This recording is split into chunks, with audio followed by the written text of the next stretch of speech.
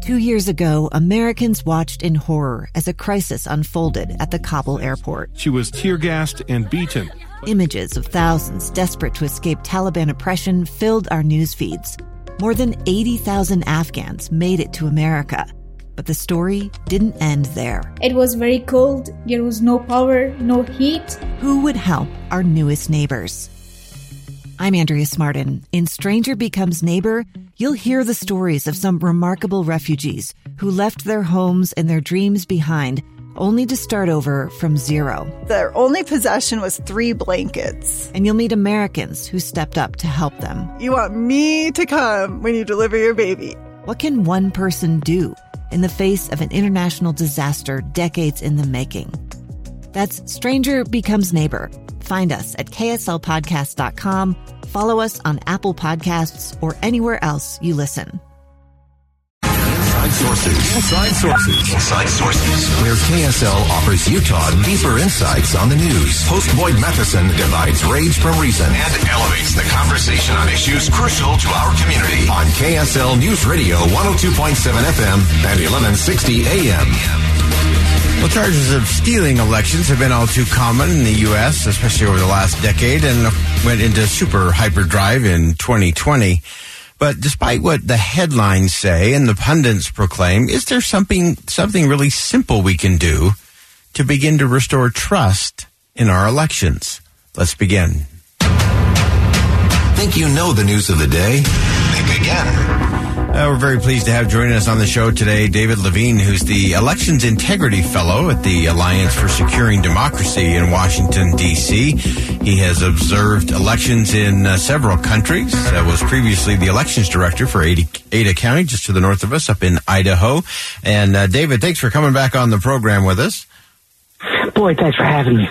So you've watched a lot of elections, and you've really got some solutions that seem both common sense and pretty simple in terms of restoring that confidence in the election system. Let's start with where we are with some context, really the last decade and especially in 2020.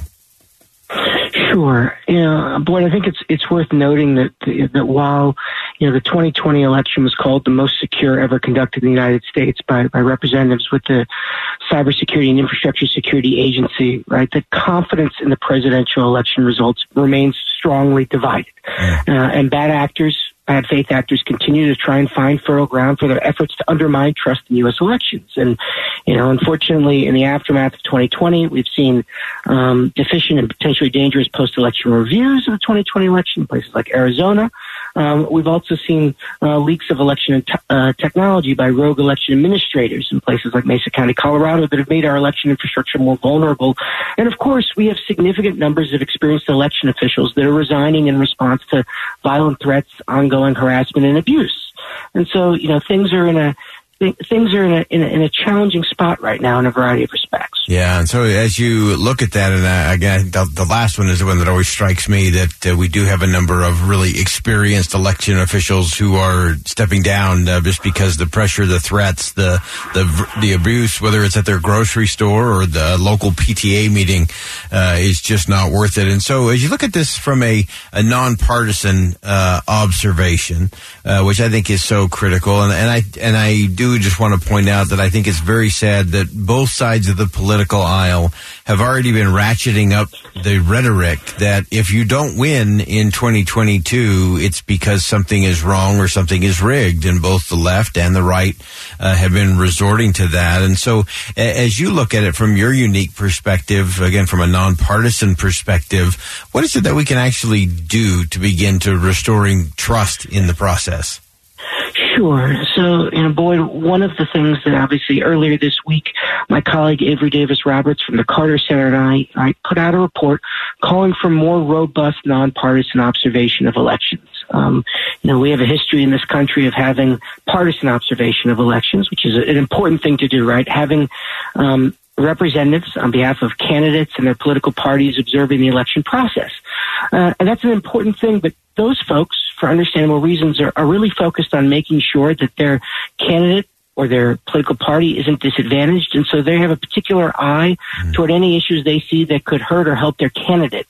And what we call for in this paper is to have equal numbers of and equal access for nonpartisan observers. And those are the people whose central focus is making sure that the election is administered properly and fairly, right, in accordance with local, state, and federal laws.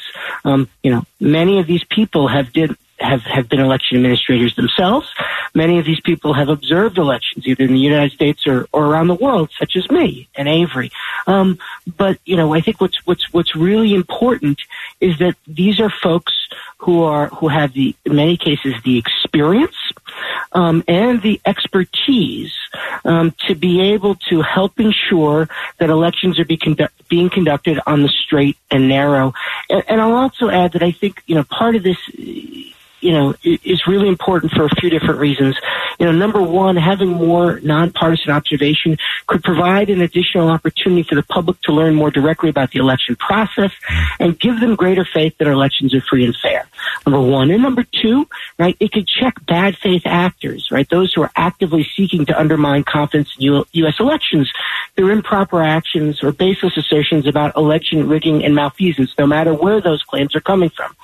And three, right, it can help provide actual evidence-based information to those on the front lines of elections as they strive to continually improve their election processes. Because while the 2020 election, I think, was conducted well, and certainly, conducted very well when you think about all the challenges election officials faced, there's absolutely room for improvement, and election officials are always continuing to try and do better. And these nonpartisan observers could be really helpful in facilitating that too. Yeah, so let's talk about those nonpartisan observers. So, where do you find those? You mentioned those that would have some experience as well, making them uniquely qualified. And then how do you make sure that they stay in that nonpartisan space? You talked about the observers from the political parties. They have a definite interest in that. How do you make sure that that gets carried out properly? Sure. So, one of the things we talk about in our report is making sure that you have an accreditation process right before the election that you ask people to go through, so that people are in many cases right applying to be observers, and that if they want to be nonpartisan observers, that they're indicating that and that they're being accepted and allowed to do so.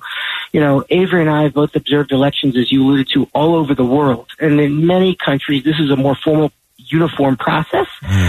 In many places in the United States, there is a more formal accreditation process where you apply to be an observer, whether it's a specific kind of observer, and then you're approved, and then you can either observe for a particular candidate, or you may be able to be a nonpartisan observer, maybe because you're an academic or you're working for an NGO.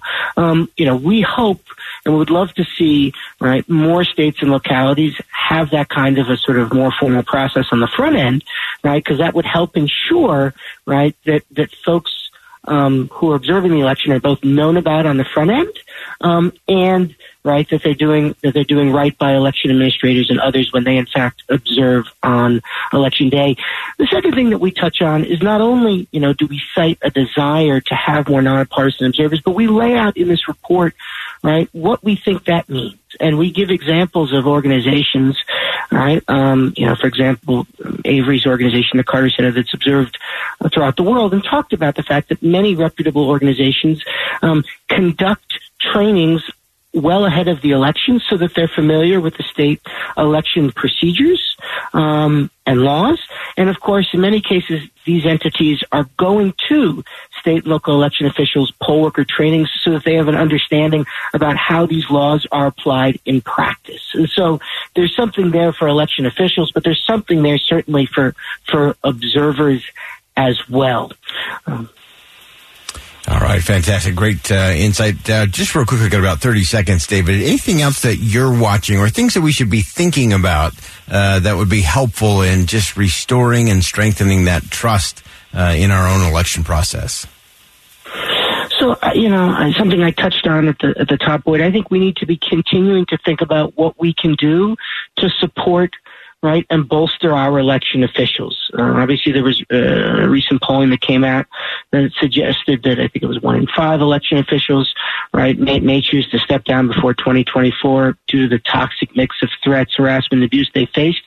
And I think, elected leaders have an obligation to stick up for them. Voters have an obligation to stick up for them, as does the rest of society. And whether that means, serving as a poll worker to help election officials or helping to pass legislation, for example, right, so that maybe election officials, for example, would be more easily able to keep some of their information offline, or provide more funding to election officials so that they can put in some of the security enhancements that can help ensure the protection of them and their colleagues. They were the key to a successful 2020 election, and considering the current climate, I would venture to say that they're even more critical to these upcoming 2022 elections. Fantastic. David Levine, Elections Integrity Fellow at the Alliance for Securing Democracy in Washington, D.C. Great insight there. We've got to have confidence in the process. These are some real practical, tactical, common sense solutions that I think would help everybody say, yeah, that's a good process. We can have confidence in the results. And it will take both sides of the political aisle turning down the rhetoric that losing does not mean something went wrong from an integrity standpoint in terms of elections. And that's up to all of us. Think Again with Boyd Matheson on KSL News Radio. 2 years ago, Americans watched in horror as a crisis unfolded at the Kabul airport. She was tear-gassed and beaten.